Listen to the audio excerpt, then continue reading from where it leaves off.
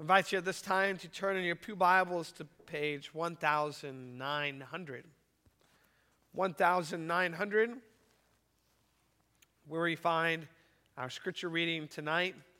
In your bulletins, it's marked as 1 John chapter 2, verse 18 to 23, but I realized after I was working on the sermon that it makes more sense for it to be 18 through 25, so it's not Gail's fault. It's mine.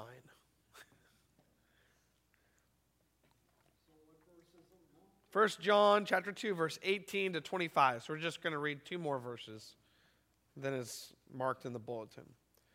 So hear now the reading of God's holy, precious, inerrant, infallible, and sufficient word. Dear children, this is the last hour, and as you have heard that the Antichrist is coming, even now many antichrists have come. This is how we know it is the last hour. They went out from us, but they did not really belong to us. For if they had belonged to us, they would have remained with us. But their going showed that none of them belonged to us. But you have an anointing from the Holy One, and all of you know the truth. I do not write to you because you do not know the truth, but because you do know it, and because no lie comes from the truth. Who is the liar? It is the man who denies that Jesus is the Christ. Such a man is the Antichrist. He denies the Father and the Son. No one who denies the Son has the Father. Whoever acknowledges the Son has the Father also. See that what you have heard from the beginning remains in you. If it does, you also will remain in the Son and in the Father. And this is what he promised us, even eternal life. Thus far, the reading of God's holy word. The grass withers, the flower fades, but the word of the Lord stands forever.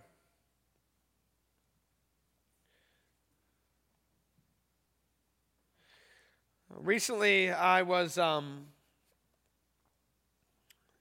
commenting on a passage, a post that I saw on Facebook about preaching.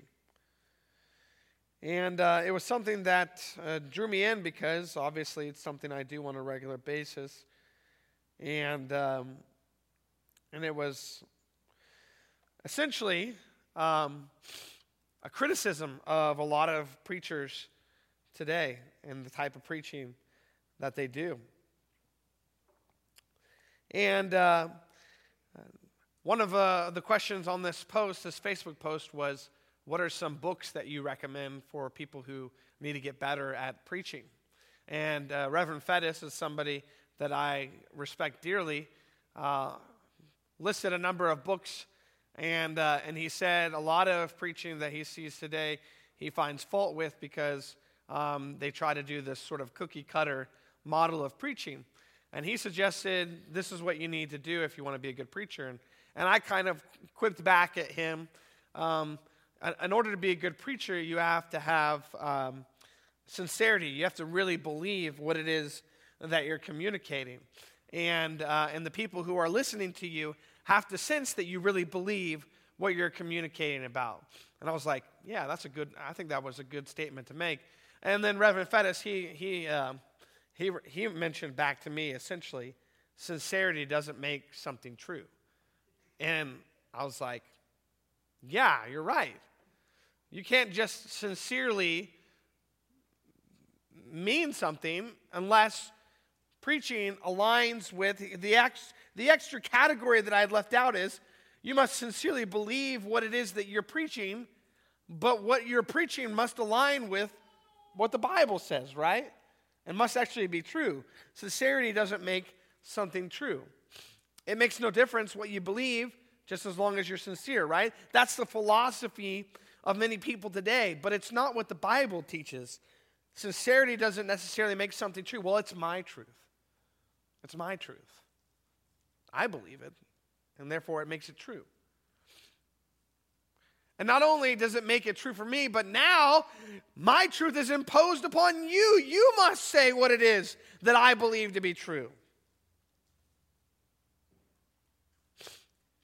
Suppose I feel sick in the night, and I go to the medicine cabinet to get some stomach medicine. And I'm not fully alert, and in the darkness of the night, I get a bottle that I think is Pepto-Bismol. But instead, it's boric acid. And I become violently ill, and I almost die. I was sincere, but the medicine was wrong. My belief that it was Pepto-Bismol didn't make it Pepto-Bismol. In the same way, it makes a difference what I believe about Christ. I can't just believe in any Christ. I have to believe in the true Christ, the real Christ. And that's why tonight, again, as we go into our study of 1 John, we encounter, once again, John's warning against Antichrist. John's continued warning against these false teachers. And if there's one thing that I could leave you with tonight that might give you a sense of comfort as we enter into this passage that seems quite shocking, seems quite end of the world kind of stuff, right? And it's talking about true apostasy that's happening in these churches that John is writing to. Something that could give you confidence is this.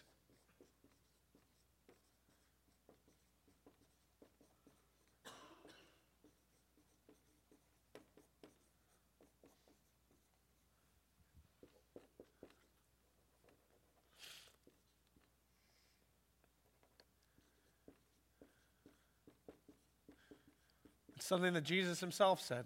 He who is in you is greater than he who is in the world. And hopefully as we go through this passage tonight, you'll see why it is that I wanted to make this clear for us. So we have 2 points tonight. The first is danger. Will Robinson? No, not that. Danger, deception ahead. Danger, deception ahead. And the second point is knowing the truth.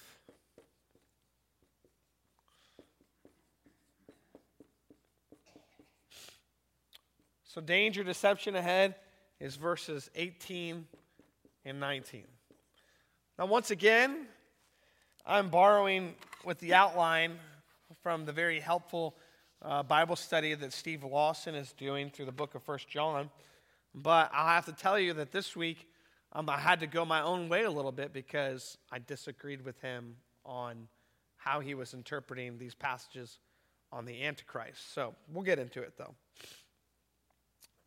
So, first point here, the danger. Verse 18, John goes, "Dear children, it is the last hour." So dear children, once again, is that term of endearment. It's a term of care, consideration. John very much sees himself as the spiritual father to these churches that he's writing to, and he's concerned that they stay on the path that leads to life, that stay on the path that leads to eternal life, the eternal life that they have received already. John wants to see that they stay on that path. But when he says it is the last hour, this is the last hour, what John is talking about here is the period between the first and second coming of Christ. That last season of redemptive history. So the last hour is where we're at right now. It's the same first coming, right? Second. It's this part right here. And what often you'll find is that the biblical writers will smush that time down into what sounds like a very small period, the last hour, the end of all ages. This is what the biblical authors are saying, because what they're saying is, in accordance with redemptive history, there are no more big redemptive events to occur between Christ's first coming and his second coming. There's nothing ahead of us except for that. And so there's a sense of imminence about that approaching. And then John says, as you have heard that the Antichrist is coming, even now many Antichrists have come. So he makes this distinction between Antichrist and antichrists.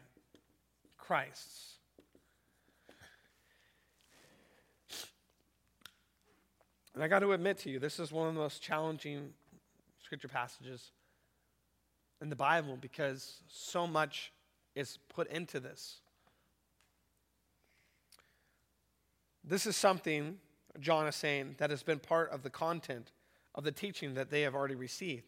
He says, as you have heard, the Antichrist is coming. Antichrist means in place of Christ. It's a Christ replacement. It means in opposition to Christ. It also means opposite of. So it's a person who seeks to replace Christ, a person who is against the kingdom of God and who supports and pushes the exact opposite values and beliefs as Christ, and it's a person who wants to put themselves in the place of Christ. The question is this a world political figure, this Antichrist, right? He says, as you've heard that the Antichrist is coming, even now there are antichrists among you. So it seems to be like he's saying there is this character who is capital A Antichrist, and then there are these lowercase a Antichrists. Is that what John is saying here? And so what some people will do is they'll take this term Antichrist and they'll turn him into this political world figure, and they'll shove this term Antichrist into the man of lawlessness that Paul is talking about in 2 Thessalonians. And they'll take this word Antichrist and they will put it into the beast of Revelation in the book of Revelation. They'll take this Antichrist and they'll say this is someone off in our future. This is a big political leader who's going to be like a replacement Christ. This is what they'll do. And actually when I was watching Steve Lawson's Bible study, that's what he does. He ties all these things together and he says, this is who the Antichrist is. This big political figure at the end of history who's going to be like somebody who's going to deceive lots of people. And so he takes a futurist approach of the book of Revelation. He takes a futurist approach of this main character, the Antichrist. And it would be something like what the big, famous, popular Left Behind book series did with the Antichrist. Nikolai, right? That was that guy who's this Antichrist figure, this political leader. But there's actually a theological definition of an Antichrist. The word Antichrist only happens 4 times in the Bible, and it's in the letters of 1 John 3 times, and in the letter of 2 John once. This is what John says about Antichrist, this phrase, Antichrist. Verse 22 of our same chapter, he says, "Who is the liar? It is the man who denies that Jesus is the Christ. Such a man is the Antichrist. He denies the Father and the Son." So if you want a theological definition of Antichrist, it is the person who denies that Jesus is the Messiah. And he denies the Father and the Son. 1 John 4:3, the phrase is used again. "But every spirit that does not acknowledge Jesus is not from God. This is the spirit of the Antichrist, which you have heard is coming and even now is already in the world." So the one that does not acknowledge Jesus is from God. And then also 2 John 3, or 2 John 7. 2 John 7, this is what it says. "Many deceivers who do not acknowledge Jesus Christ as coming in the flesh. So the pre-incarnate Son who came in the flesh as the Son of God have gone out into the world. Any such person is a deceiver and the Antichrist." So the Antichrist is a deceiver, someone who denies that Christ has come in the flesh. And there are many of them, not just one, right? This is what the scripture tells us. As you have heard that the Antichrist is coming, even now many Antichrists have come.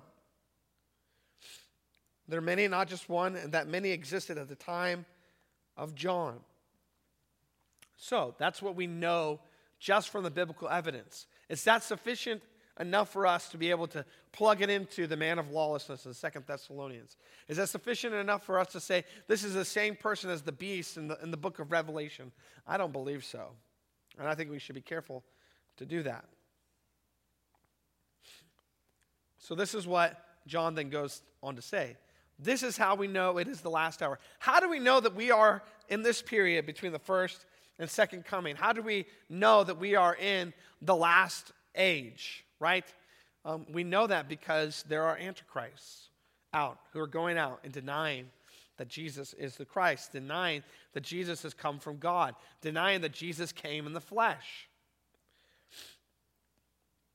So after defining what or who an antichrist is and showing that the presence of these antichrists are found among them, John points to this as the evidence that they are living in the last days. So these antichrists are religious figures, not political figures.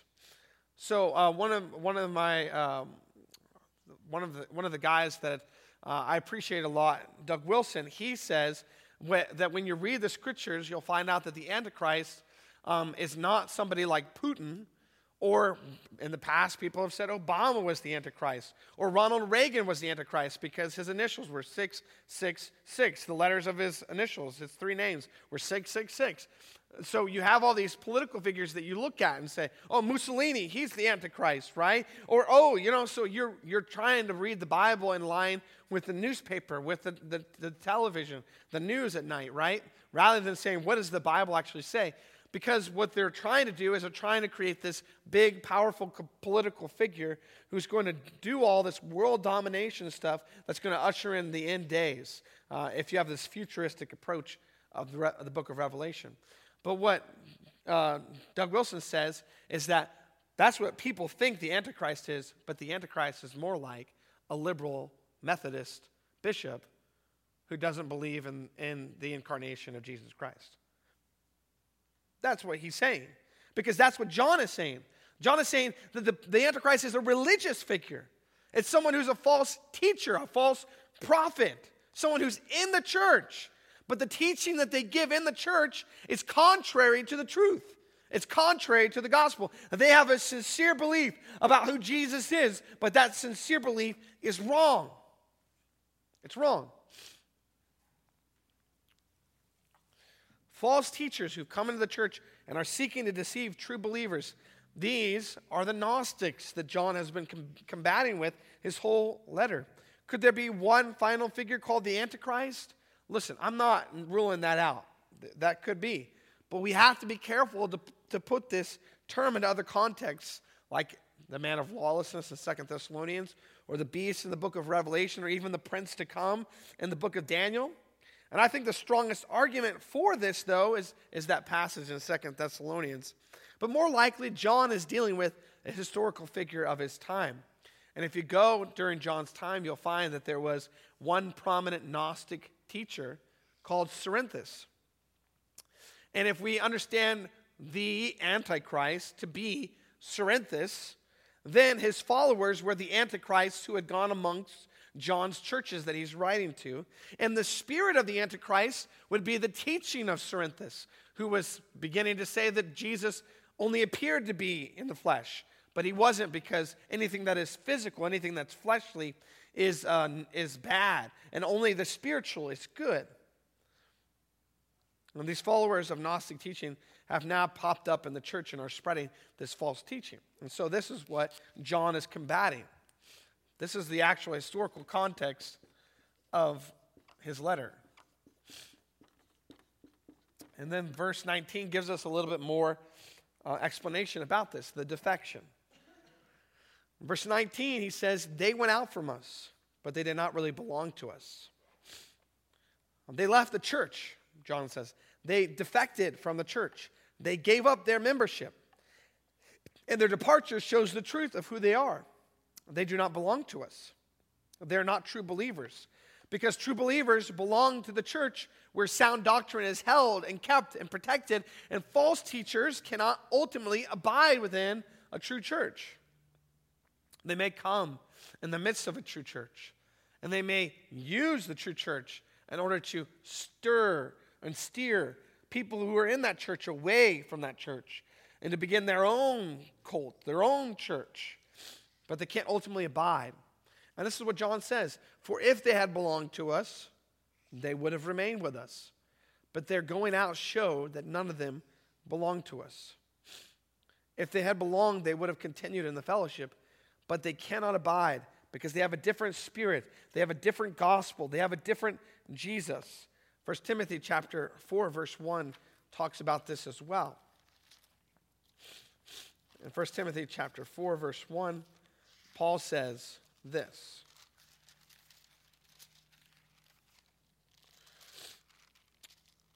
The Spirit clearly says that in later times some will abandon the faith and follow deceiving spirits and things taught by demons. That's what these people have done.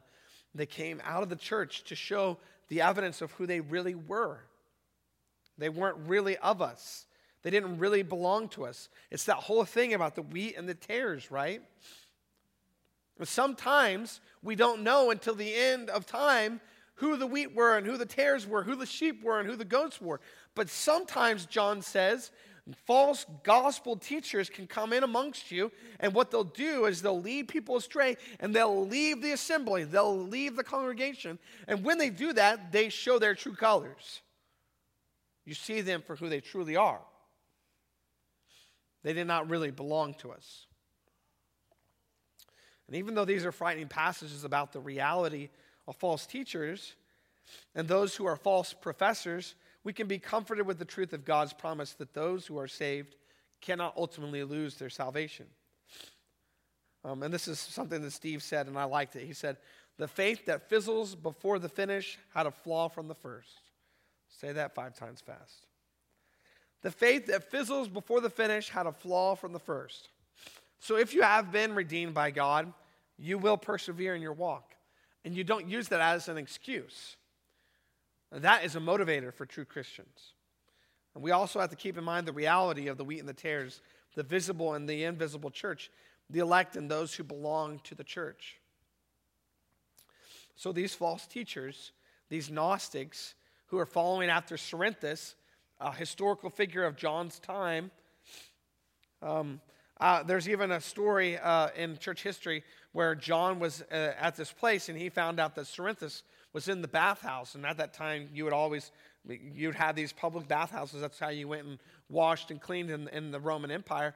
And he heard that Cerinthus was in the bathhouse, and he said, let's flee from this place. I cannot even wash clean in this place that Cerinthus is because of his filthiness, his teaching, his false gospel. So that's point number 1. Let's do number 2 here. Knowing the truth.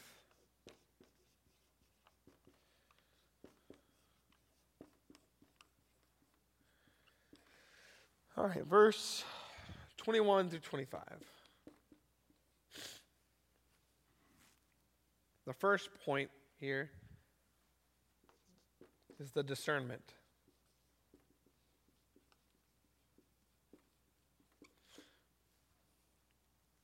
Verse 20 and 21. When John then says, but you have an anointing from the Holy One. So here's these false teachers, these antichrists, these people who have left the church. How does John comfort the Christians in the midst of this? They just went through a church split. They just had a bunch of people get up and leave, and they're wondering, if these people left the church because they weren't really true Christians, then how do I know I am? Right? How do I know I'm not like them? This is what he says, but you have an anointing from the Holy One, and all of you know the truth. You know all things. You true believers have the Holy Spirit, the Holy One, which enlightens your mind to the truth of God's word. You have the mind of Christ, the ability to discern and understand spiritual things. The Spirit of God has revealed to you the things of God. You have this anointing which distinguishes you from those false teachers which have left the fellowship. And Jesus in John's gospel said, I am sending you the Spirit. He's the one that's going to lead you into the truth. He's the one that's going to take what I have taught you and put it inside of you. He's going to continue to lead you in the things that are true. So when you're taught by God, you cannot ultimately fall for the deception of damnable false teaching. You need light and sight, and the Spirit gives that to you. It gives you light, enlightens you, and it gives you spiritual sight so that you can see the truth. And so John says, you don't have to worry. You have the Holy Spirit which enlightens you, which leads you into the truth. In verse 21, I do not write to you because you do not know the truth, but because you do know it, and because no lie comes from the truth. He's talking about the truth concerning Jesus Christ and his gospel. None of us knows everything, but there is a body of essential truth that you must affirm in order to be a Christian. And John is talking about these Apostles' Creed, mere Christianity details. How can you know what is false teaching, but it's not damnable heresy? How do you make that distinction, right?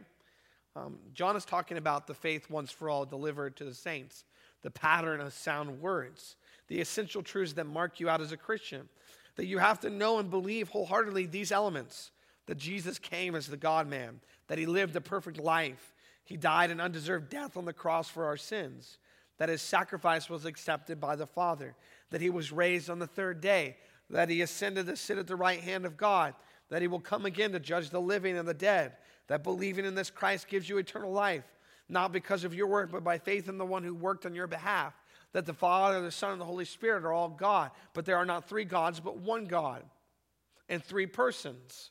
These are these core essential truths, right? And you have to believe these things. You have to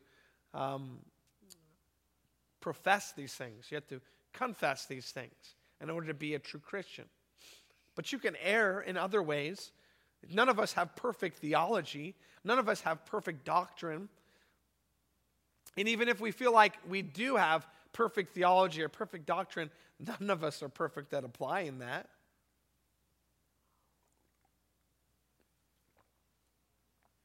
And so these are these core Apostles' Creed essentials of the faith delivered, the apostolic teaching, the faith, once for all delivered to the saints. And John is saying that these are the things that you do know. You know the truth. And because you do know it, you hold on to it because no lie comes from the truth. Because you do know it, because no lie comes from the truth, John writes to them not to lay this foundation again of these core essentials. He's saying, I'm not writing to you to clear out these core essentials. You know that already. John writes to them that they may continue to hold on to those essentials and not fall for these Gnostic lies, these false teachings. John is talking about heretics here, those who deny the essentials of the faith. And then here we have the denial. Verse 22 and 23. This is the opposite side of what John is talking about in verse 20 and 21. He's saying, you have the Holy One. You have an anointing from the Holy Spirit. But these other people, they have a different kind of anointing. Who is the liar? It's whoever denies that Jesus is the Christ, since these false teachers are so dangerous. And to believe in their teaching is not a secondary issue, but a matter of eternal life or eternal condemnation. How can we identify them? That's what John wants to make very clear. That if you believe what these false teachers are teaching, you're not just in error, you are damned. That's what he's saying. So we have to be able to identify that. We have to have a clear marker about that. John tells us here that the liar and deceiver is the one who attacks the person and work of Christ. You cannot put your faith in any Christ. No matter how sincere that is, you have to put your faith in the true Christ, the only Christ. You can't preach about anything as long as you're sincere about it. You have to preach what's in accordance with God's revelation.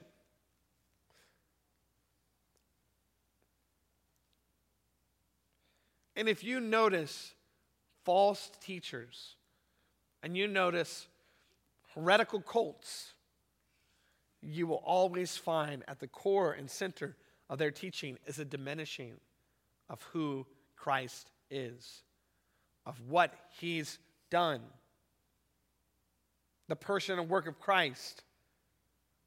You will find a diminishing of the person and work of Christ, and you will find a glorification of the cult leader to the position and the glory and station of Christ.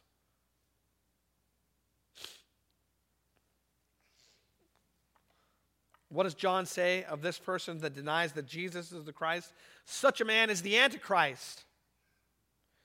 He denies the Father and the Son. So a further definition of an Antichrist is the one who denies that Jesus is the anointed one, the Messiah. And because they deny that the one who came in the flesh is the eternal Son of God, then they also deny the Father and the Son.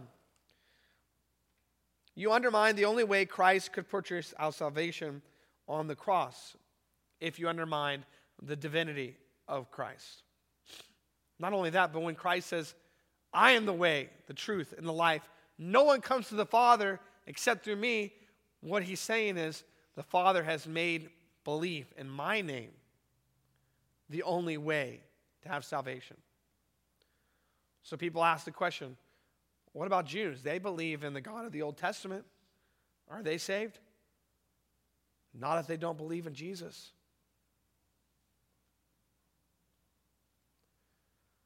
Not if they don't believe in Jesus. What about Muslims? They believe that Jesus was a prophet, and they believe in the God of the Old Testament. Not if they don't believe that Jesus is the Son of God, the second person of the Holy Trinity, who died on the cross for their sins. If they don't believe in that Jesus, they don't believe in any Jesus.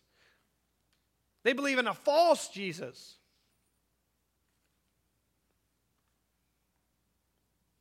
What about Jehovah's Witnesses? They believe in Jesus. They believe in Jesus who wasn't God. They don't believe in Jesus. Mormons, they believe in Jesus.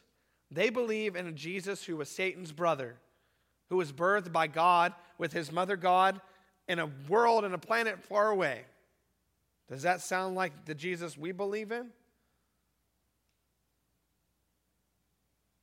They don't believe in Jesus.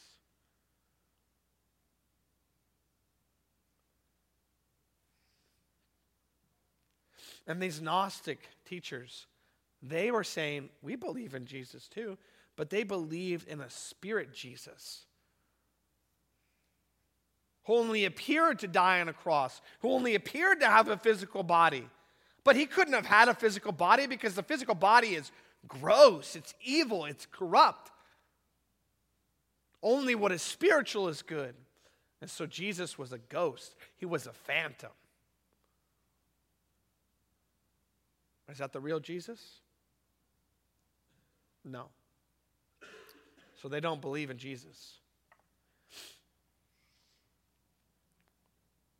No one who denies the Son has the Father. Verse 23. This is emphatic. The one who denies the Son has the Father. The one who denies the Son does not have the Father. They're not worshiping God properly. They are not even worshiping the same God. You cannot claim to have the Father if you do not accept the Son as Jesus Christ, the incarnate, the Messiah. You have to worship God in spirit and in truth. And in John Owen's writings, he'll say that when Jesus said that, he was saying, you have to worship God the Father via the Holy Spirit through the person and work who is the truth, Jesus Christ. Trinitarian worship is only true worship. And whoever acknowledges the Son has the Father also. This is the opposite.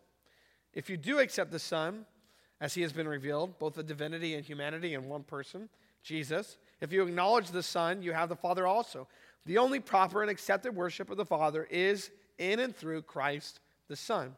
If you confess Christ before men, Christ will confess you before the Father. And this is something that Paul will say in his letter to the Galatians. He'll say, if anybody comes to you, and even if an angel comes to you and preaches to you a gospel different than the gospel that we preached to you at first, even if I come to you again and preach to you a different gospel than the gospel I preached to you at first, let him be damned. Let him be cursed, anathema. Let him be cut off from God forever. This is how important it is that we get the gospel right. This is how important it is that we get the person and work of Christ right. To not get the person and work of Christ right is to be an antichrist. Mormons are antichrists. Jehovah's Witnesses are antichrists. Muslims are antichrists. Realize that, right? Anybody who denies that Jesus is the Messiah, anybody who denies that Jesus is the Son incarnate who came in the flesh, anybody, they are an antichrist.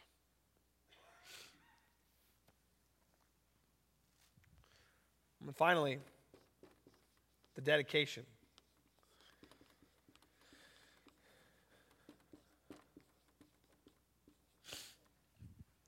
John leaves them with this last encouragement. As for you, see that what you have heard from the beginning remains in you. Keep steady. Hold the anchor. Don't be blown this way and that way. Hold on to what you've received. Don't be looking for new and exciting revelations, but rather cling to the old story, to the passed down historical beliefs, to the so-called boring essentials of the faith. Hold to those.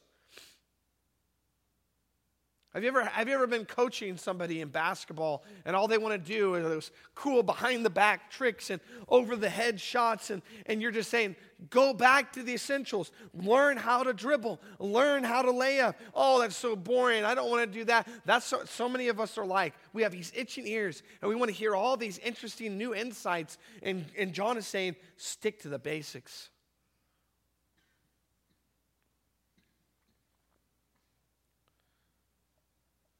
Stick to the basics, to the essentials of the faith. Cling to those passed down historical beliefs. Can you trace what you believe back to the 19th century in America? That's as far as you can trace it back? Then what you're believing is a novelty. It's not apostolic.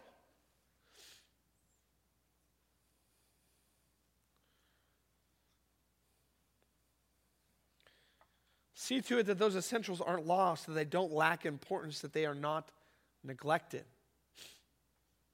That's why it's such a great thing that we confess the Apostles' Creed every Sunday, or the Nicene Creed sometimes.